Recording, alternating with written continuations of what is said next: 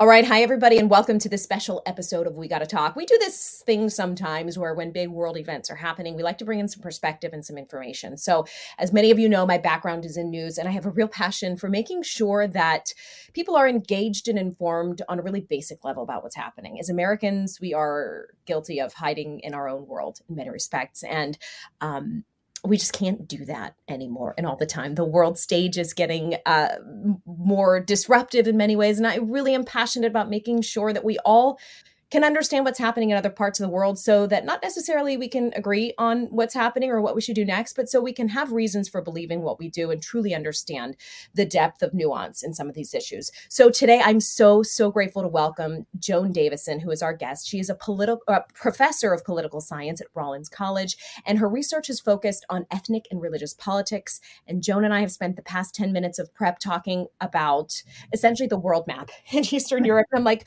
Joan, tell me where all of these things are. As Americans, Joan, we are guilty, as I mentioned just moments ago, of being isolationist, whether it's mentally in our own sort of personal histories or even when it comes to political policy. So tell us why people need to care and understand about what's happening between Russia and Ukraine right now.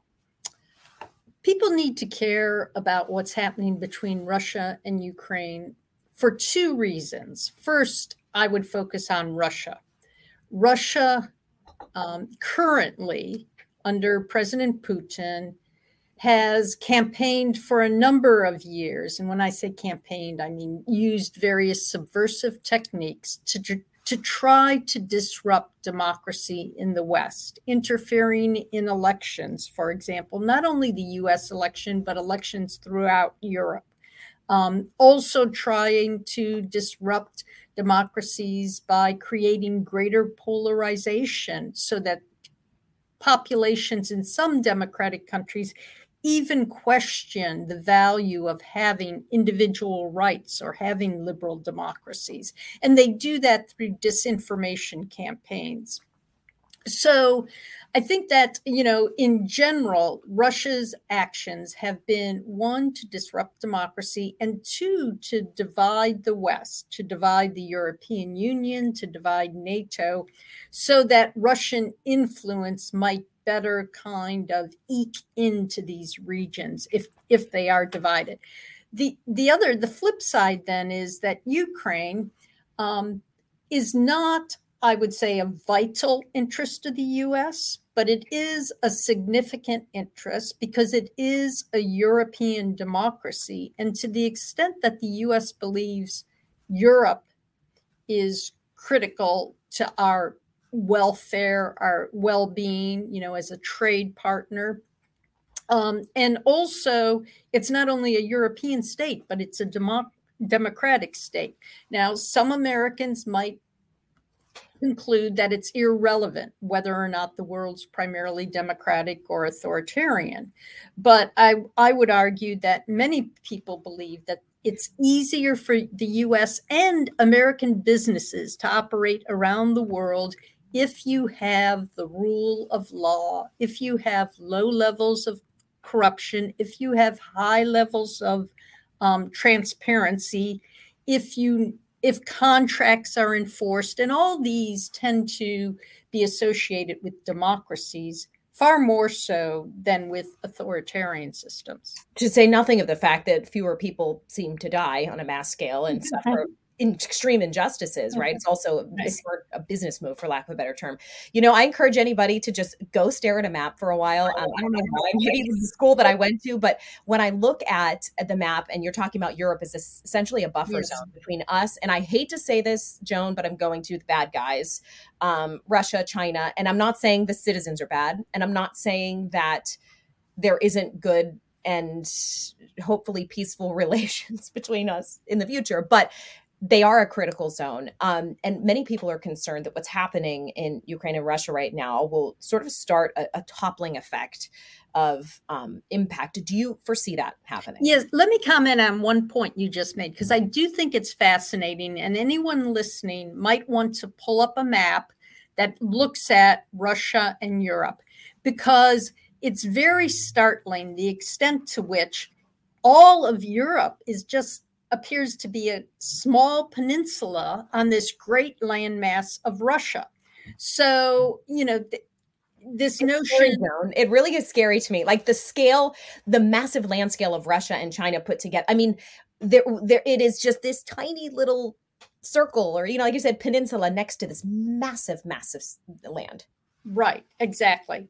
And so I think the concern is this, that if the United States, along with its European allies, its NATO allies, do not have some type of show of support for the Ukrainians and democracy, and do not try to put President Putin and the Russian leadership in a position where they will reconsider doing this again, then the fact that they do it successfully once might embolden them to do it elsewhere. For example, in the Baltic Northern republics of Latvia, Lithuania, and Estonia, which are indeed NATO members, and the other NATO states have been transferring battalions and troops to those countries.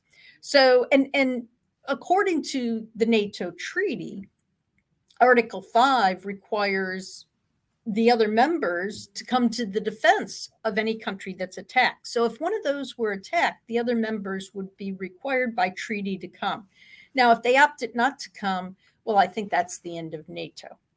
The end of the alliance that was created to unite Europe, to give the US a role in Europe, a treaty role, a formal legal role, and to keep the Soviet Union out of Western Europe initially, and today Central Europe and as well. I think I'm asking the question a lot of people are, which is, are sanctions enough? They don't feel like enough. I know that's a hawkish sort of view of things, and I know there are plenty of Americans. In fact, I did a poll on Instagram, and over half of the people responded, American citizens, not anybody, with any special position of power, but they think we need to stay the heck out of there. So I may not be representing the entirety of the popular opinion here, but I feel like sanctions are not cutting the mustard right now, Joan. Okay. Well, and to an extent, I concur with you, and I share that perspective. Let me say this, though. There are two different purposes to sanctions. One is to deter a behavior. The second is to punish a behavior. And I think that when you're talking about powerful states like Russia, you primarily act to punish rather than deter.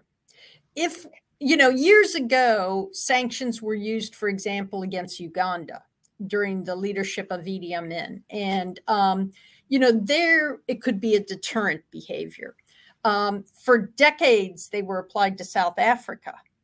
And, it was essentially a punishment, which under the strain of that punishment, eventually they changed their regime. So in terms of punishing Russia, sanctions will take a very long time to work. Mm-hmm. Now, it's like putting the pot on simmer, right? It just doesn't feel like quickly enough. Well, I think you're correct. It's not enough quickly enough if one's goal or objective is to save Ukraine. I'm not sure. I think that's not the objective. I think it's partially not the objective because the United States, one, as I said, does not see Ukraine as a vital interest. It's significant, but not vital. But nor do our NATO allies. And I think a lot of President Biden's focus in his foreign policy has been to rebuild the alliance and find agreement. So these sanctions are significant. Russia engages in about $45 billion of trade a day, global trade. 40 billion of that is in American dollars. He's not going to be able to use American dollars. Russians cannot use American dollars any longer for trade. So they've got to find a different currency. Well, people don't want rubles. They're not really a global currency. And the ruble is declining in value. So that is a powerful sanction. Additionally, about 40% of Russian exports go to the European Union. The European Union is going to cut back purchases significantly. So I do think the sanctions are critical. However, there are some other actions which the U.S. and its NATO allies are taking, primarily, and they've been doing this even under President Trump. They started doing this, sending more military equipment to Ukraine. Not only sending military equipment, the U.S. has committed another $200 million worth. Our allies in Europe have committed another $650 million worth of weapons. So that's about $1 billion total. However, the reality is that's not enough. That's enough to maybe hold off Russia a little bit, or maybe mount an insurgency after the Russians conquer the capital, probably in the next 24 hours. But it's not enough to stop Russia. The other thing I would suggest, though, is that down the road, there are other options, and you don't want to use all your options at once. One option, and before we came on, I was looking to see if the NATO summit had concluded yet and had issued a concluding statement. There's a summit of the leaders of the 30 NATO members today going on, and that had not happened. They had the opening statements online, but not the closing. But I think another option here, which is a very powerful option, is to move from sanctions to embargoes. And one thing NATO could do is that Turkey, which is a NATO member, could close the straits to Russian shipping so that Russia's naval facility in Crimea, which is part of Ukraine that they took back in 2014, their ships could not exit to the Mediterranean if they can't go through the Turkish straits. Likewise, Denmark, a NATO ally, could close the entrance and exit for the Russians to the Baltic Sea. Now, this would up it without a direct military confrontation. What I heard you say a couple of minutes ago, initially answering the question, and this is what I'm hearing, and it kind of is insane, is they're not rich or powerful enough to save their lives. And yet they're humans desiring a democracy. And this isn't critical of your answer, of course. It's just, maybe it's the bleeding heart liberal in me. Like, why do we only see, Joan, human lives as currency in our giant chess game of I don't know. And again, I said this, I have two friends that are, both from Europe, one from Poland, one from Italy, and just talking about this issue with them from a world perspective. It's very clear that where you're born obviously determines how you believe countries should interact in these situations. And I think Americans believe in the goodness of democracy. And that's not true. A lot of young people don't. I personally do. I love democracy, and I feel like our capitalist society has, for the most part, served many people well, personally and professionally. So it is really hard for me, as someone who believes in the goodness of this system and sees a people struggling, that we can't do anything, or we can't look at them beyond anything but human capital, essentially, to say nothing of the security assistance that we had promised them if they denuclearized. So it also feels like a broken promise. Well, let me say one thing first about you mentioned a poll, and that Americans don't want to go to war. This is part of the problem for President Biden, who in fact, was criticized in the US as well as in Europe for pulling out of Afghanistan about a month early, right? So, but yet people don't want to go to war. He certainly wants to focus upon a domestic agenda, build back better, right? COVID. His interest is not in fighting another war. That's very, very clear. We've just exited 20 years of war. Yeah.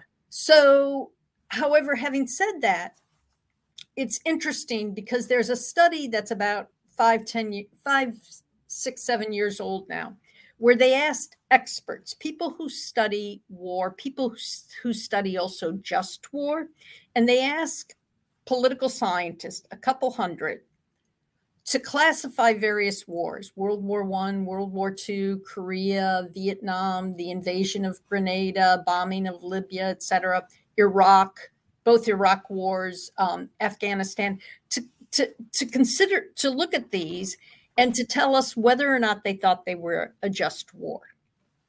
And they also asked the political scientists to self-identify as either being conservative or liberal. And they did.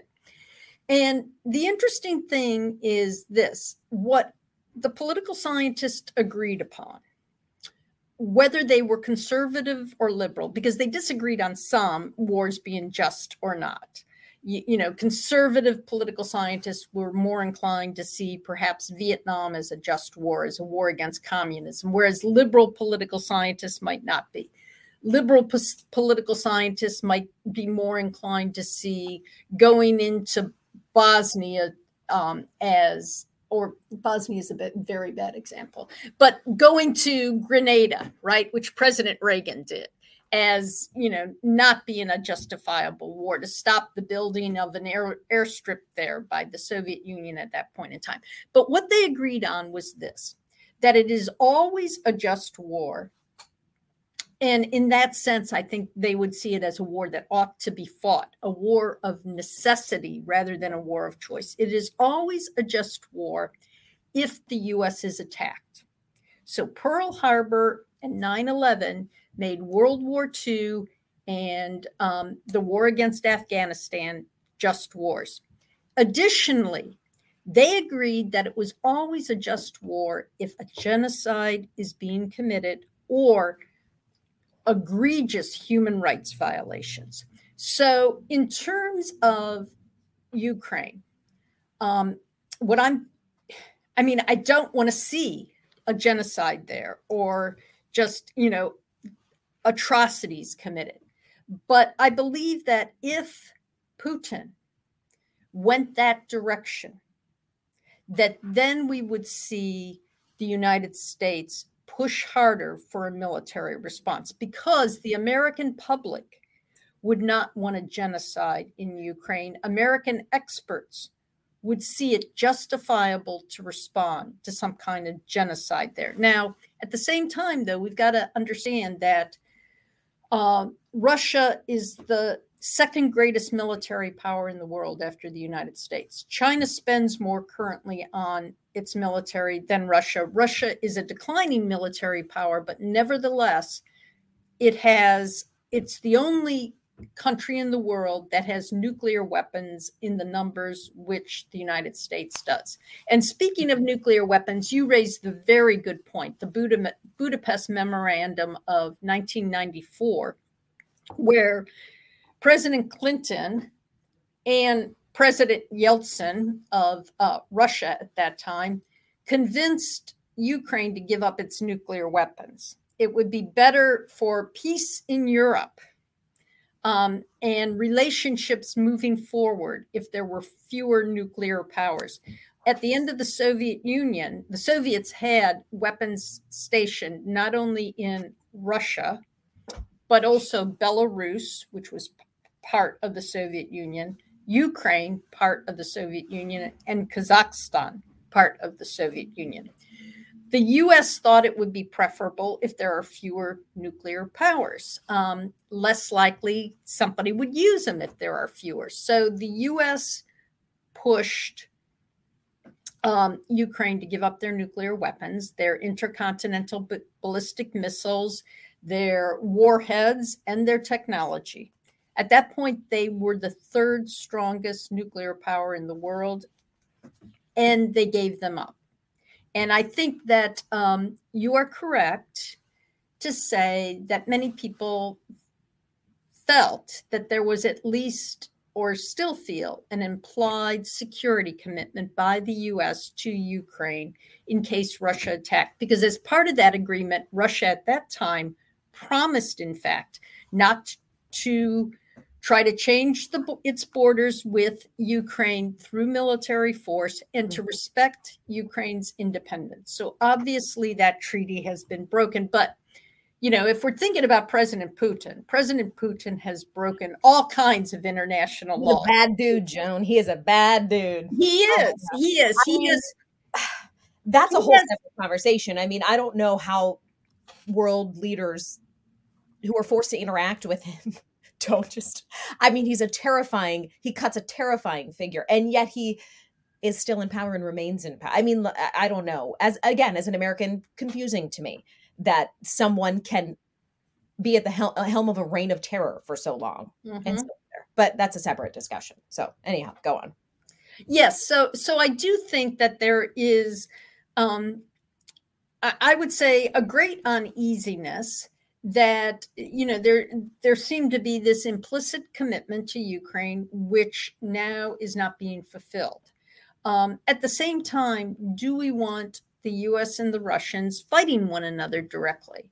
One issue which I like to challenge people with, and I think all the listeners ought to think about this point. We're uncertain exactly how to determine the precise amount Russia spends on its military a year, but it's somewhere between about 70 billion and 140 billion. It depends on how you value various purchases and weapon systems and payments.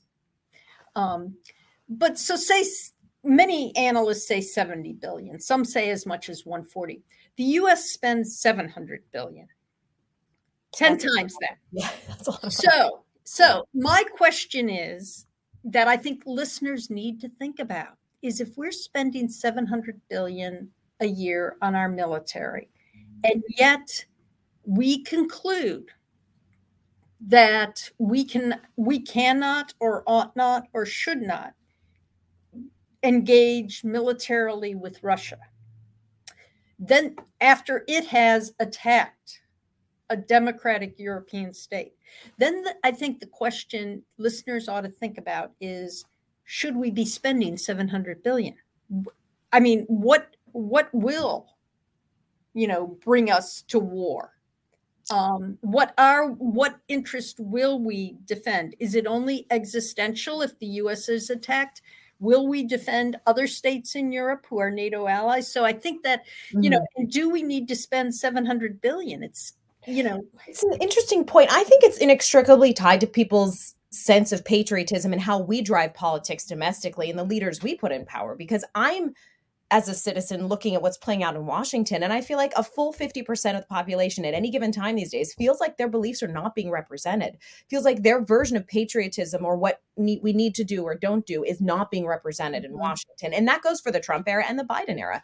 I don't know historically if I'm sure there are other points in American history where people have felt this divided or this unsure about the future of things, but I think we don't act on a world stage because we don't have our shit together, for lack of a better term, here. And that poll on Instagram, again, obviously a super informal thing, but it's very reflective to me of how confused we all are. Whereas in eras past, and I know it was a direct provocation, as you said, with Pearl Harbor, but in World War II and even with 9/11, no one questioned their patriotism or America's role on the world stage or what we wanted to do to help other people. It felt very, maybe it was ignorant, but it felt like a time of strange unity. Whereas today we have people who are just so vehemently against each other's politics here that, of course, we're putting leaders in there. Nothing's going to get done in one direction or another because we're so divided at the bottom level, at the bottom of the food pyramid, so to speak. I don't know. It's crazy to me how, I don't know. I'm hearing such strong opinions from one group, on social media as we interact about this topic, about how they feel that Biden is just being a wimp. And on the other hand, they're like, finally, we're taking care of what we need to take care of at home before we put our troops and our people out anywhere else. I don't want to put too much blame on President Biden. Or prior to Biden, President Trump, or Obama, or George W. Bush. And the reason I say that is because I believe Congress fundamentally whether it's a Democratic Congress or a Republican Congress or a split Congress, Congress holds the ultimate power when it comes to the defense budget as well as declaring wars. And Congress has decided that those particular policy decisions are very dangerous to make because you can be very unpopular, and especially if you're wrong.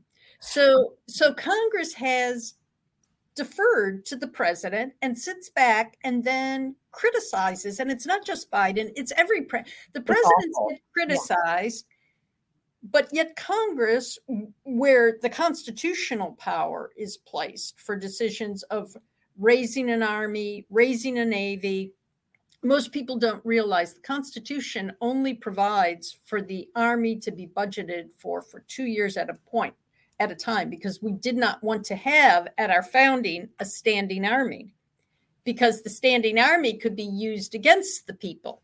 So even if it's made up of the people, I'm confused. I mean, at that point in time, right? I mean, yeah, it was different. At the founding, people were accustomed to being subjects, not citizens. Sure. Okay. And so, Congress has this power, and Congress could be doing a lot. And under the Obama administration, Obama asked Congress, will you give me a resolution of support to go into Syria? Congress didn't want to touch it because they're concerned, Joan, about their jobs in Washington. I mean, it's dirty and gross. I feel like a group of regular Mr. and Mrs. Smiths could run the country better. This is so annoying, for lack of and I think you're correct that the country's become more polarized and disagrees more on these issues. But the other point is that if you do an ideological map of Congress and compare it to an ideological map of the American public, Congress is more polarized than the public. And that's because of our primary system. People who are diehard Republicans, and often that means more at the Republican extreme, turn out and vote in the Republican primaries, the same in the Democratic. So you tend to get candidates who are more extreme coming through the primaries, winning them, and then running for election. So rather than the moderate Republicans and the moderate Democrats, you have people who tend to be more extreme often. And it used to be the case, right? If you go back to the 1960s, for example, and there were problems with this, but the party leadership would pick the candidates. Primaries did not pick the candidates. They might help inform, but they did not pick the candidates. Now, can I hop in with a very quick question here? And I know we're kind of veering back. Yes. And we will get back to Ukraine and Russia, but I do want to talk about this. And then I also want to schedule another interview to do more of a deep dive. But you're using the term moderate Republicans, moderate Democrats. The running joke on this show is that I'm a raging moderate. Is that I do, you have to pick a party for the primary. So it's not like I'm not registered. I'm not a registered independent yet. But why is the word moderate such a bad word in the world of politics today? You hear you read all these op-eds, you listen to all these podcasts about how moderate Democrats are ruining. Well, look at Liz Cheney. Right? What about her? Huh?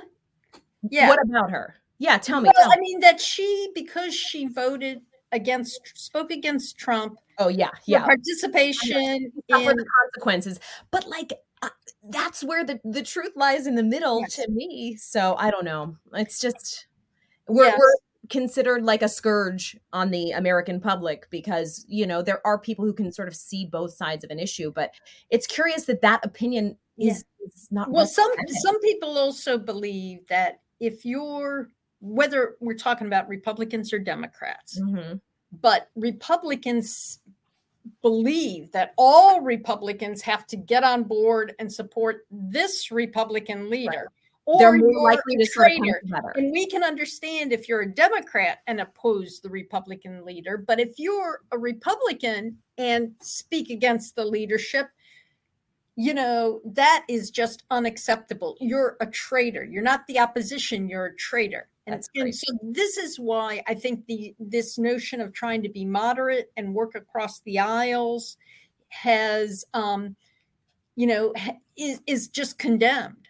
Mm-hmm. Yeah, it's awful. I hope there's a future where there's a place for people like that in Washington. It just doesn't seem like the other way is working. That's all I'm saying. Okay, let's quickly turn back to Ukraine. Yeah. And can I have you back on another episode? Okay, sure. Okay, so what would, just to kind of wrap things up here and to kind of look ahead, yes, what do you think as we look ahead? We're recording this on the 25th of February. So just for anyone who's listening beyond this may be untimely if you're listening on this date. But what would it take for America to get involved militarily? And do you think, based on what we've seen in Ukraine and Russia right now, that that's a possibility? And at what percent chance do you put it? Percent chance, I would say it's less than 50% chance. Okay. Even if there's a genocide there. So I believe the most likely way in which the U.S. would become involved militarily in NATO, become involved, is if there's a genocide. Now, of course, because U.S. and NATO did go to Bosnia and Kosovo especially Kosovo, because of fears of a genocide. So I think that's the most compelling reason. However, and maybe I should have mentioned this when we were talking about sanctions and what countries are doing or not doing. I would want Ukrainians to stay in Ukraine and fight and have an insurgency. However, what we're seeing right now is many Ukrainians leaving the country because they don't want to live under Russian authoritarianism. They want democracy. They want freedom. They want to be part of Europe. And what I do have to say is, at least at this point, I think uplifting is that the Polish border is open and taking refugees from Ukraine right now. Right. And so I think it's really important that the border with Romania, that refugees can flow in. So those would be the two major countries, I think, that would receive it. And they're both NATO members. They're both members of the European Union. And the rest of Europe would have to embrace those people. So some people make the argument about there's this provision or this resolution that came out of the United Nations in 2005. It's called the resolution, or the responsibility to protect, that under extraordinary circumstances, you're not interfering in another country. If you're protecting people. And many people took that to mean you have to respond militarily. And I think we've kind of backed away from that and said, no, you don't have to go into Ukraine and fight for those people. You can instead just open your borders and bring them in. Help where you can. Yes. Where you can. Okay. Yeah. What are the chances, Joan, that you think this moves beyond Ukraine? There's been some concern that this is the beginning of a march from Putin through parts of easily takeable or easily conquerable other countries in Europe. I think there's a very good chance of that. I wasn't expecting you to say that. That scares me. Unfortunately, because and what we're targeting here are the Baltic states, which were part of the former Soviet Union. So that's the most likely. Indeed, I think that only about 17% of people in Ukraine say they are ethnically Russians, whereas in Latvia and Estonia, it's closer to 25%. So if you might recall that Putin initially said he had to go to Ukraine to protect Russians. Well, everybody proved that to be untrue, that Russians were not being threatened there. And so now his argument is we had to go there for national security reasons to protect Russia itself. But I think the Baltic states are another area. And as I said, I think there would be a war there. And indeed, this is where NATO is moving a lot of its troops right now, moving brigades where to Poland and these Baltic republics. The U.S. is sending additional troop buildups. So that's where we may see more of a military response, perhaps this continues. Okay. Right. Joan, I sent you this question on email ahead of time too, and I don't want to get too off topic, but it is something that I thought about because it feels like China and Russia are BFFs, and it feels like China is probably watching very closely what the U.S. does and does not do in regards to the situation. So how, if at all, does our response or our lack of response in the U.S. potentially impact our relations and our future with China? Okay, I don't think that China and Russia are BFFs. Well, they all got. I think both. The party, they're hanging out in the corner, Joan, and they're scoping out the girls, and they're kind of competitive. You know, they're kind of trying to get the same. I think both Putin and Xi are very self-interested. Okay. And they're both very interested in securing their own power, their own authoritarian power within their own authoritarian state. I think Russia is very different than China. Russia is a declining power. It's the superior by far, it's a superior military power to China, but its economy is in decline. And its only export is oil and gas. Some people refer to it as a petrostate. China, by contrast, is a rising power. It's got its Belt and Road Initiative. It's increasingly trying to influence other states, to invest in other countries. It's a rising economic power. And so China is more interested in some ways in behaving well on the world stage so that it, or following a certain number of rules on the world stage. It believes that you should not interfere in one another's countries, but behaving well, at least because it's benefiting right now from global trade and global finance. Right. So also, I believe both leaders personally, and then the governments are very self-interested. And to that extent, I think China's response has been interesting. It has neither condemned Russia for this, nor has it supported Russia. It's made like ambiguous statements about, well, every country's sovereignty and territorial integrity and national security should be respected. Well, are we talking about Russia's or Ukraine's here, right? So they're definitely speaking out both sides of their mouth here. Right. However, I think China knows that this is an opportunity for them to extend their influence, especially in the Indo-Pacific, because, well, if you go back to George Herbert Walker Bush, the first President Bush, there was the feeling that at the end of the Cold War, we should pivot to Asia and focus on China, the growing power. That got disrupted. Then, again, George W. Bush wanted to pivot to China. Well, 9/11 happened. President Obama hoped to do that. Well, he too was just kind of mucked down in Iraq and then Syria. Biden wants to do it, right? Pivot to China. This is what all the national security advisors, whether you're talking about, Susan Rice or Condoleezza Rice, they talked about for decades now. So there's this awareness that we need to be in China. Well, or in the Indo-Pacific, which China sees as its sphere of influence, and it doesn't want the United States there. Well, China's sitting there saying, oh, goody, goody. The U.S. has to pay attention to Europe right now, and Russia's paying attention to Europe. So I can do what I want here in the Indo-Pacific. I can't, because the U.S. was sending additional fleets there. Also, some of our allies like Australia were sending additional fleets. Japan, who's participating in the sanctions against Russia, was sending, was building up its military, its defense force. Technically, it has a defense force. So I think that what Putin is doing is going to distract world attention, which enables China to pursue its own interest more.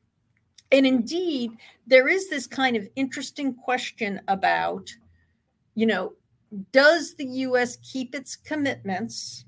Are its commitments credible?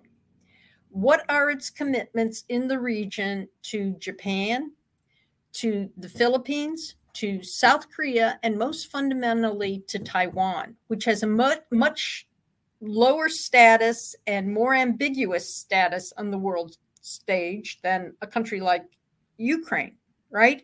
So this is an opportunity for China, which has become more assertive in the South China Sea and East China Sea, and more assertive about having a deep water navy and controlling those waterways. This is an opportunity, while the U.S. is distracted, to make gains in that area. If you're China, Joan, the two guys at the party are working together. You may not. I don't think so, because China's not going to share anything with Putin. No, that's interesting. And Joan, I would love to have you on to talk about China specifically, and their, like you said, their growing sphere of influence and the controversies lately with the people refusing to speak up about the Uyghur genocide and what we should and shouldn't do to, assert ourselves. How quickly we should do that. I mean, I'm pretty much booking your schedule for that. Sorry, we don't have to if you don't want to. But I mean, as a overthinker in general, I spend way too much time for a normal Jane thinking about what China's influence will be on the future of the world stage. And if my children will be drafted into a war to fight whatever potential ills and evils are coming. But that could just be me, and that could be the caffeine talking. But I feel like there are so many things at play here. I'm really grateful that you took time to kind of help us put the puzzle together. So thank you so much. Thank you. Let me ask you one more thing before we go. Just this can be a quick answer, but it is something that was reflected in, like I said, my conversations with friends born in other places, is the era of America as the world's policeman or police chief over. Should it be? And is it?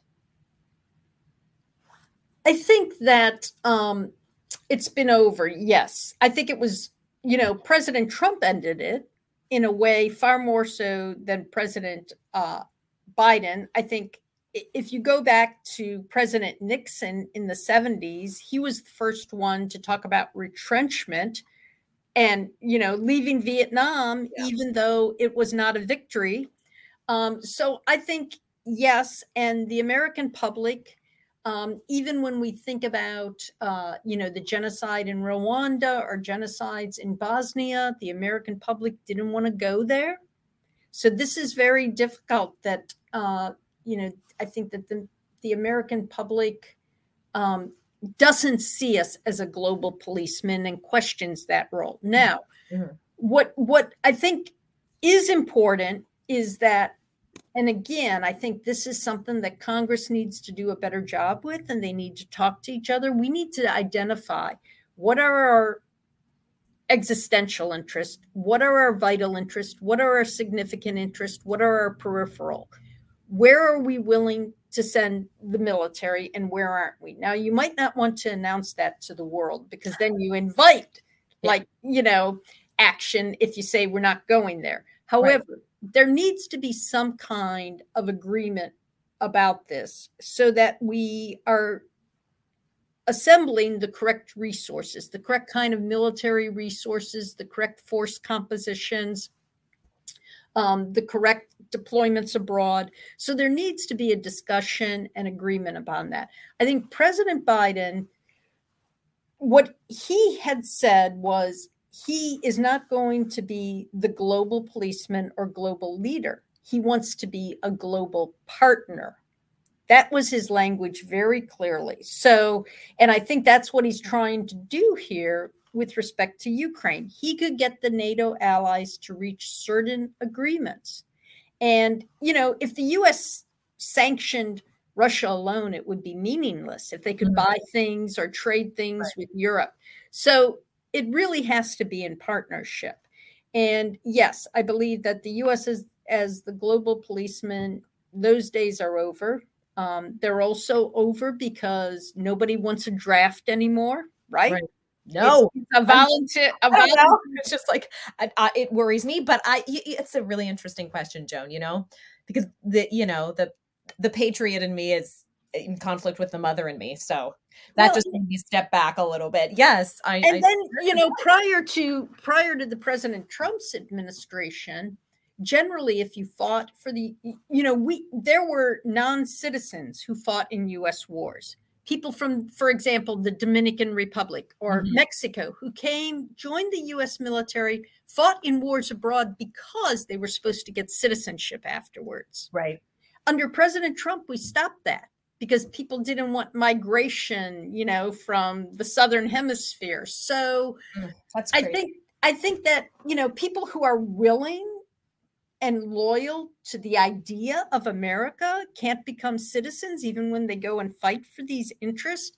And, you know, it used to be the case, if we go back to the 50s and 60s, something that bound the people in Congress together was they had all been in the military and had a similar kind of socialization. And that's basically gone, you know. So whether we want to talk about a draft or, you know, another topic for you, some kind of universal service to the country in daycares or nursing homes or something for all 18 or 19 or 20-year-olds, you know, it does create a kind of socialization and common purpose and loyalty to community. So right. That's true. Oh gosh, that's an interesting topic. We will have you back, Joan. Thank you again. Okay. I could talk to you for so much longer, but I don't want to steal too much more of your time. Okay. This is the part of the interview where we typically ask people if you have a website or a book or a social media account you want to promote. Is there anything you want to share with our listeners where they can check out more of your work or connect with you? Oh, gee. I do have a website connected to the Rollins. So if you go to the political science department at rollins.edu. Awesome. Okay. Joan, thank you so much. Have a wonderful day. Thank you.